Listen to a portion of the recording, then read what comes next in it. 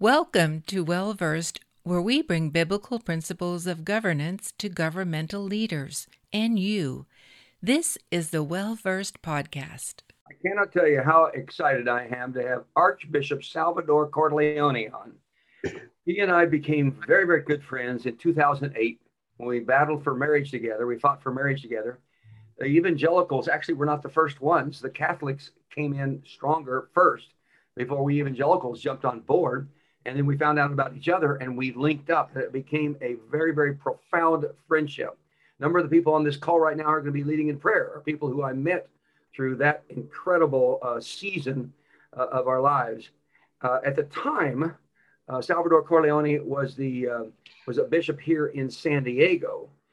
He since went on to become the Archbishop of San Francisco. He made the news recently, a lot as a matter of fact, by taking a particular step that we applaud and sincerely appreciate, and that was he dealt with one of the members of the church in San Francisco. Now, he and I are going to come back in a moment and talk about Proposition 8 and defending marriage, but I'm going to go directly to what has put him in the news again this particular week.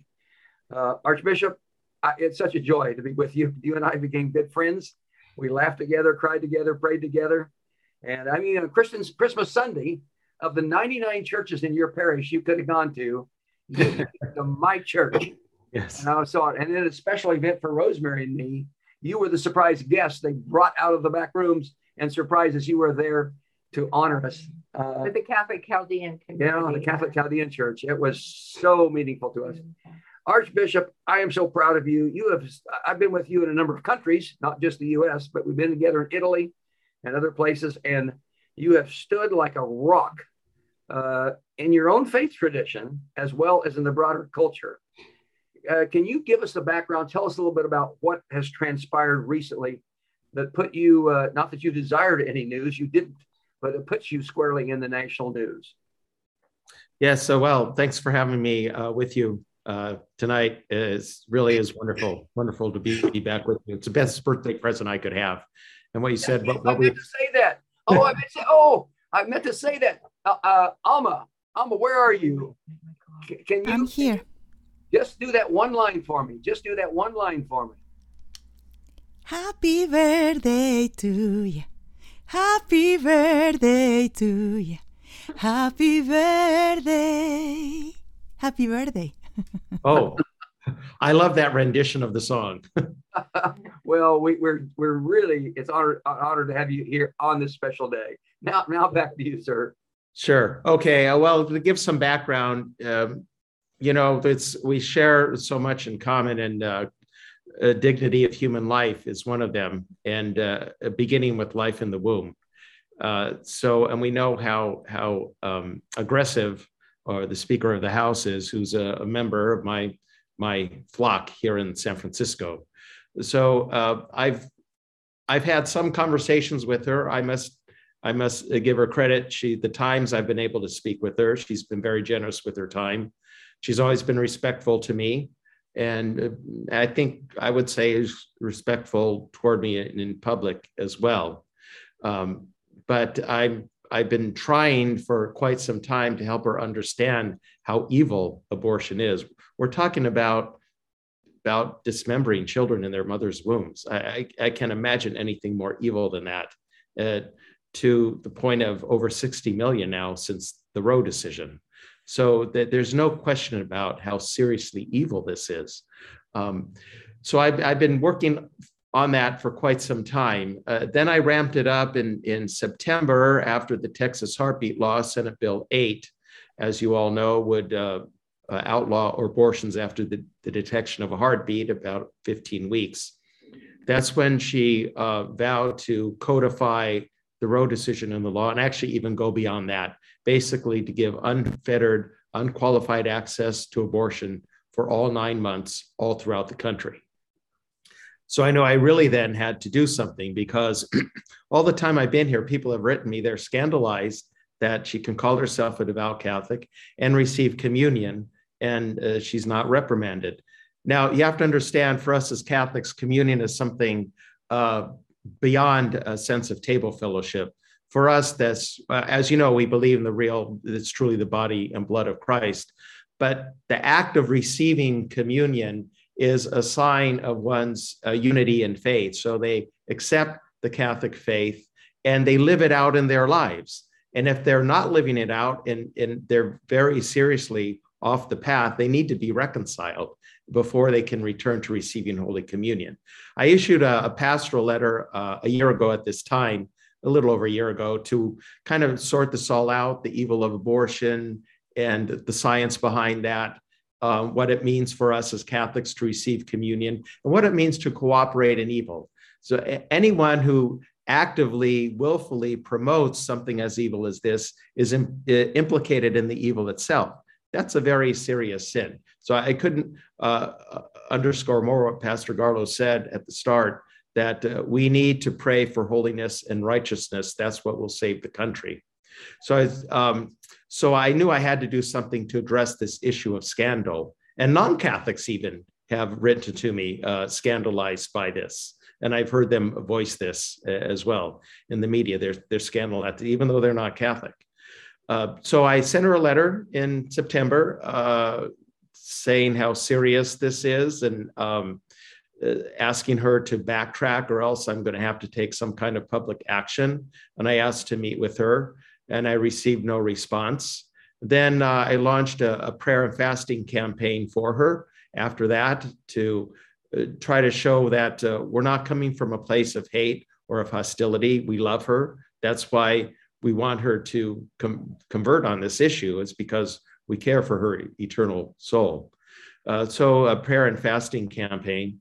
Then toward the end of the year, I tried to meet with her again. I contacted our contact in her office, her chief staffer, and it was told that her schedule wouldn't allow it. I tried again at the beginning of this year, and I was not able to.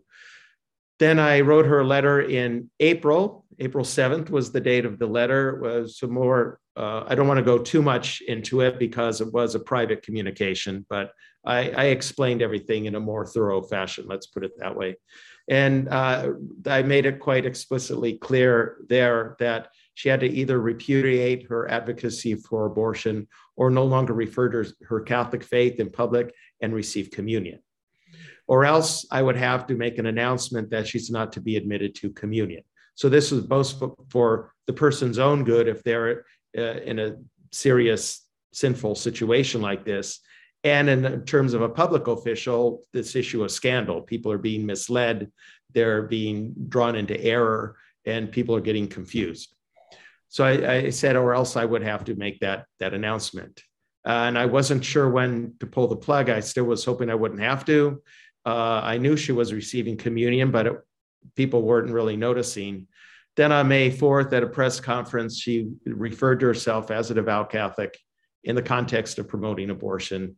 So she explicitly violated what I asked her not to do. I once again tried to meet with her, but received no response. And so that's what led to, at that point, God gave me this gift as hard as it was to do, as unpleasant, and as much as I didn't want to do it. On the other hand, God gave me this gift of making it no doubt in my conscience that I had to do this. And so that's when I made the announcement. Boy, it makes me appreciate you even more, knowing how much effort you put in redemptively for this woman. Thank you for doing. I'm going to ask Chris Clark to help me as we ask some questions. Chris Clark is on the call with me. He's a brother who I admire and respect, and he knows the Archbishop well. They know each other well. We work together in Proposition 8. He's a Baptist pastor. He just abandoned us here in California and left San Diego and went to Michigan. But Chris, be prepared to ask a question in a moment. I'm going to start us off. Archbishop, when you use the word banning from communion or excommunication, Catholics understand that word better than Protestants. It's a weakness in the Protestant evangelical world that it is rarely exercised. That's a biblical construct. It's clear from Scripture that is to be done. That's a pastoral responsibility or apostolic prophetic responsibility to be done. But it's rarely practiced in Protestant circles. If it is, it's met with all kinds of criticism from people who are simply antinomians. There's a lawlessness in the culture, and they do not grasp standards, morals, and fundamental Christian disciplines. So you're in the heart of San Francisco. I really applaud you applying biblical principles. Some would say it's Catholic dogma, but it's more than that. The excommunication principle is scriptural, biblical.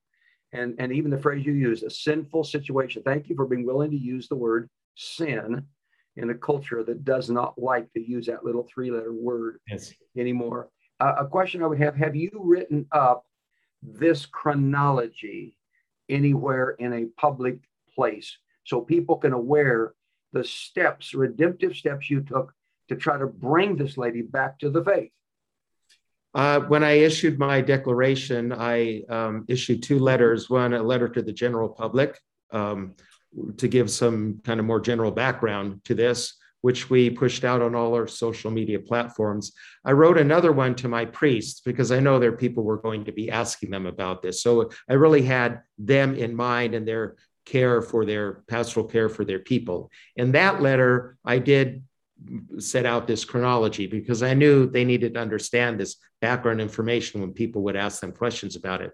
Now, that letter we did post on the website of our archdiocese. So you can go to Archdiocese of San Francisco, bring it up on the website. But I didn't put it out on all the social media platforms because it was really intended for the priests. But I also wanted to make it accessible to everyone so they could understand that further background. I want to be clear too. Yes, we certainly have excommunication in our own canon law. This is not actually an excommunication. That's something even more severe that would deprive the person of all of their rights. This is a declaration, really a declaration of a fact that she is in a situation where she is not properly disposed to receive Holy Communion. So it's basically declaring a fact rather than imposing a penalty of excommunication, which would be for something even more serious. I suppose as an evangelical, I would look at it as sort of a pre-excommunication is the way I would look at it. Now, it may not be result in that for you. Lord will lead you on what you need to do on that. I'm just how many, where can we go to your website and read those letters? sfarch.org is the website. sfarch.org. Yes. And Arch is for Archbishop, and that's just ARCH. ARCH, yes. Yes. How many priests are under your direct care there in San Francisco? I see Maggie waving her hand. Did I get that website address wrong, Maggie? You're muted. We'll check on it. If we got it wrong, we'll get it back on from her. How many priests approximately do you have? So I have about 180 priests who are doing pastoral work in our parishes. There are many other priests that are doing other kinds of work here. They're not directly under my authority, like in schools and things like that. But I'd say not counting those who are retired, the retired ones would be about another 60 or 70. But we have about 180 doing pastoral work in parishes. And if I may ask, how did they respond to this? Many contacted me with words of appreciation and support. I've heard no criticisms. Some who might have been a little bit uneasy were not critical. One told me that he's a pastor of a parish where there are probably more people than other parishes who would be upset at this. And he told me that, well, I asked my parishioner when they complained, did you read his letter? And they said, no. I said, well, you need to read his letter first. Another priest told me this as well. He told the people, you need to read the Archbishop's letter first. Then after they do that, it puts everything in a different perspective. It helps them to understand. So I could say I've gotten good support from my priests. That's wonderful. Chris, it's such a joy to have you back on. We all ran together so tight during the Proposition 8 days. Chris, what questions do you have for the Archbishop? Well, it just kind of follows up with the question as far as your reaction, the reaction from your priest. What you don't take an action like this, of such magnitude, Archbishop, without realizing, and you obviously know this, that you're going to receive blowback, you're going to receive repercussions, and there's going to be reverberations, not just within the Catholic Church, but in the general culture, in the general society. tell us a little bit of the repercussions that you've had to experience. And the reason I'm asking this is that it will allow us to more strategically pray on your behalf. We'd love to hear a little bit about some of the blowback from this stand that you've taken.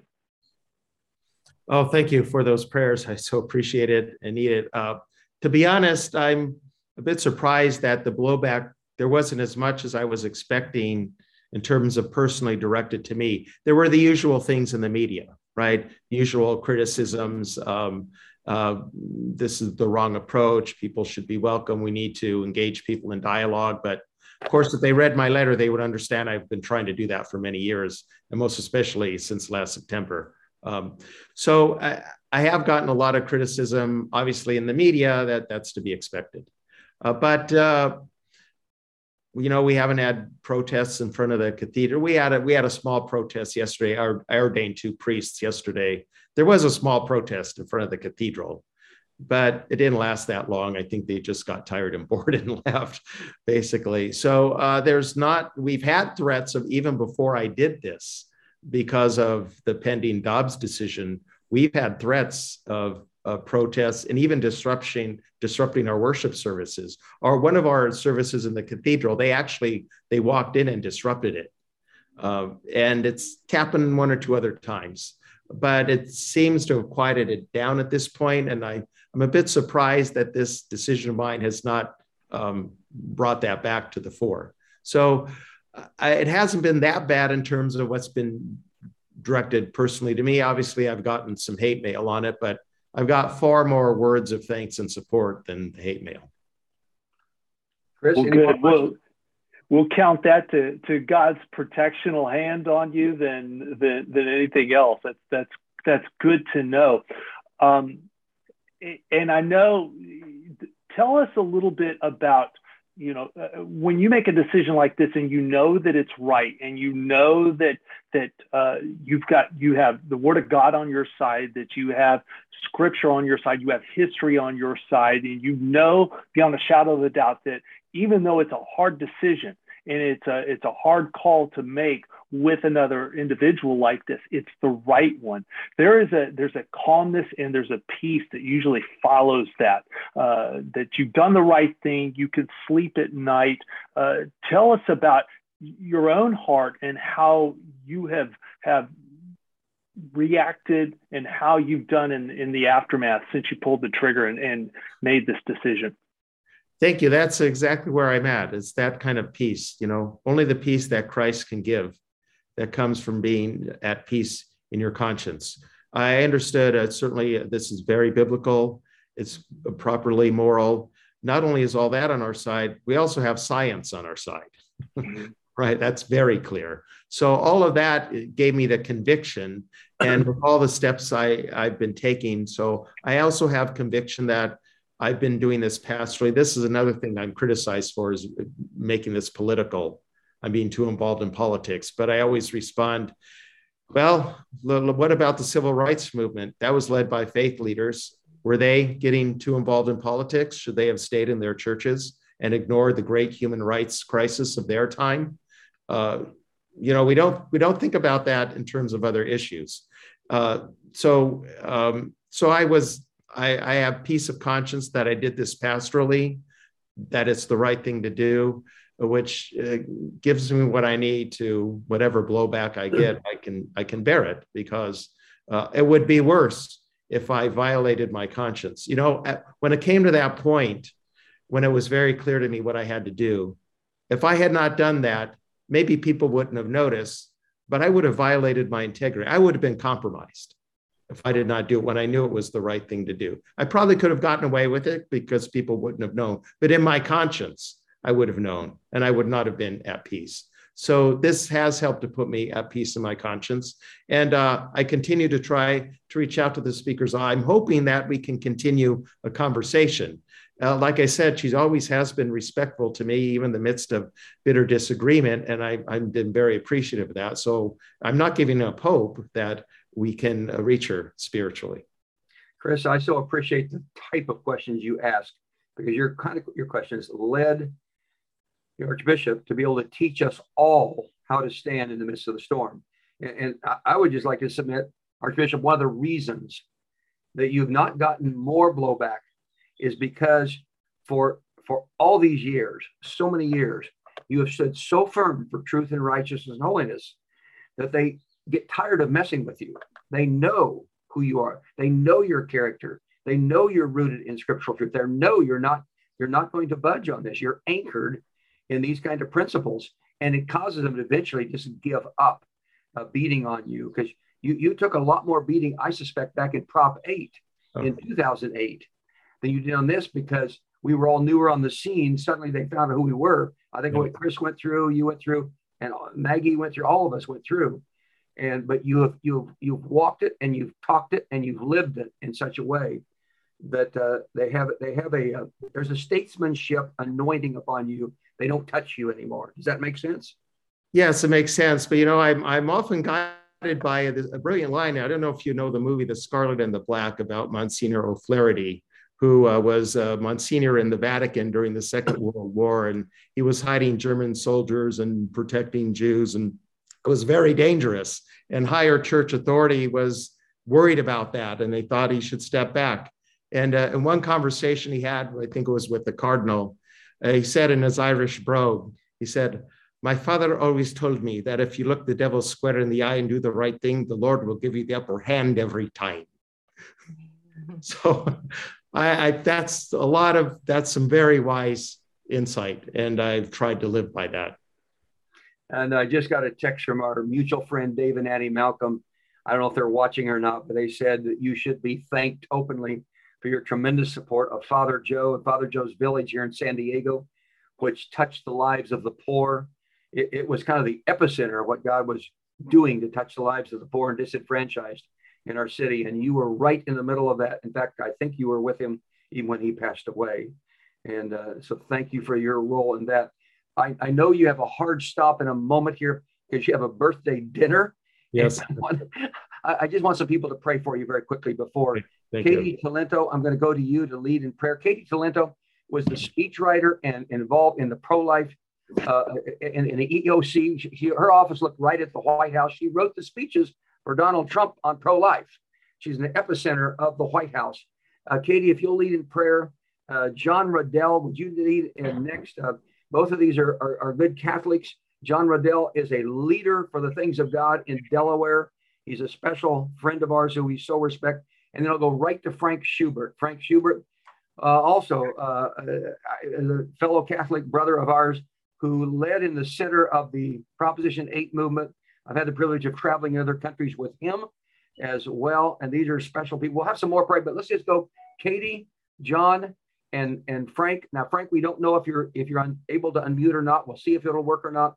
But let's go in that order. Lead in prayer, if you would, for a couple moments for the earth, and lead in prayer also for Nancy Pelosi's the redemption of her soul to truth. Katie, begin right now, would you? Thank you. In the name of the Father and the Son and the Holy Spirit. Lord Jesus, our King, our Father, our High Priest, we just lift up His Excellency today, and we ask your mercy and your grace, your protection, your consolation, your holiness on this birthday of his and the Feast of Pentecost.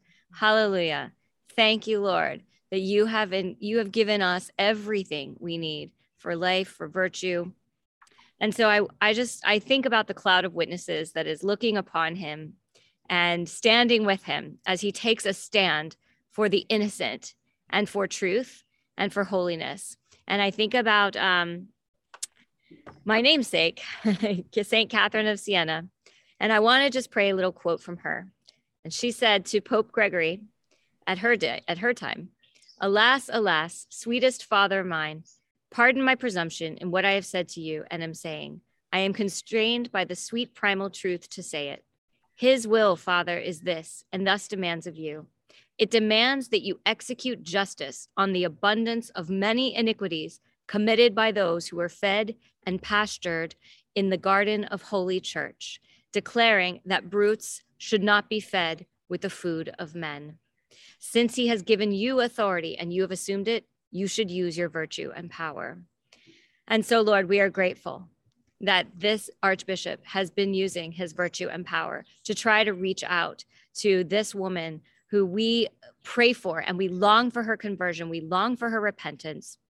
And so with all the martyrs and all the saints and this mighty cloud of witnesses, we ask, oh God, heal her heart, heal the wounds that have brought her to this place, and deliver her and have her be converted, oh God. And we just pray also that we just thank you. We thank you for the peace and the resolution, the resolve that you have given to His Excellency, like St. Thomas More, that, you know, he dies the king's servant, but God's first. And if this brings the death of his public reputation and his public standing and his public esteem, or even private esteem with those he values, nonetheless, he is your servant first. And so we pray, oh God, we thank you, Lord. We thank you, God, that he is righteous. And we ask you to preserve and protect his vocation, his holiness, every minute of every day. We pray for every priest under his pastoral leadership. We pray for all of them to be as bold, to be as virtuous, and to be as resolute. And we pray that this would be the beginning of many, many other bishops in the whole U.S. Bishops' Conference and around the world, the College of Bishops everywhere, or the College of Cardinals even, as we potentially head into a conclave in the coming decade. Lord, we pray for all our pastors, all our shepherds, that they would be righteous, that they would stand against this wickedness, this Holocaust, this genocide. And we ask you to deliver the innocent into the hands of those, oh God, who would love them and protect them, in Jesus' name. Hallelujah. I hope you enjoyed today's episode. Please read the show notes for additional details if you would like a copy of the book or resources mentioned. Remember that Well Versed is a 501c3 tax-deductible nonprofit organization. We rely on your support and partnership. Thank you for listening to the Well Versed podcast. For more information, please go to www.wellversedworld.org.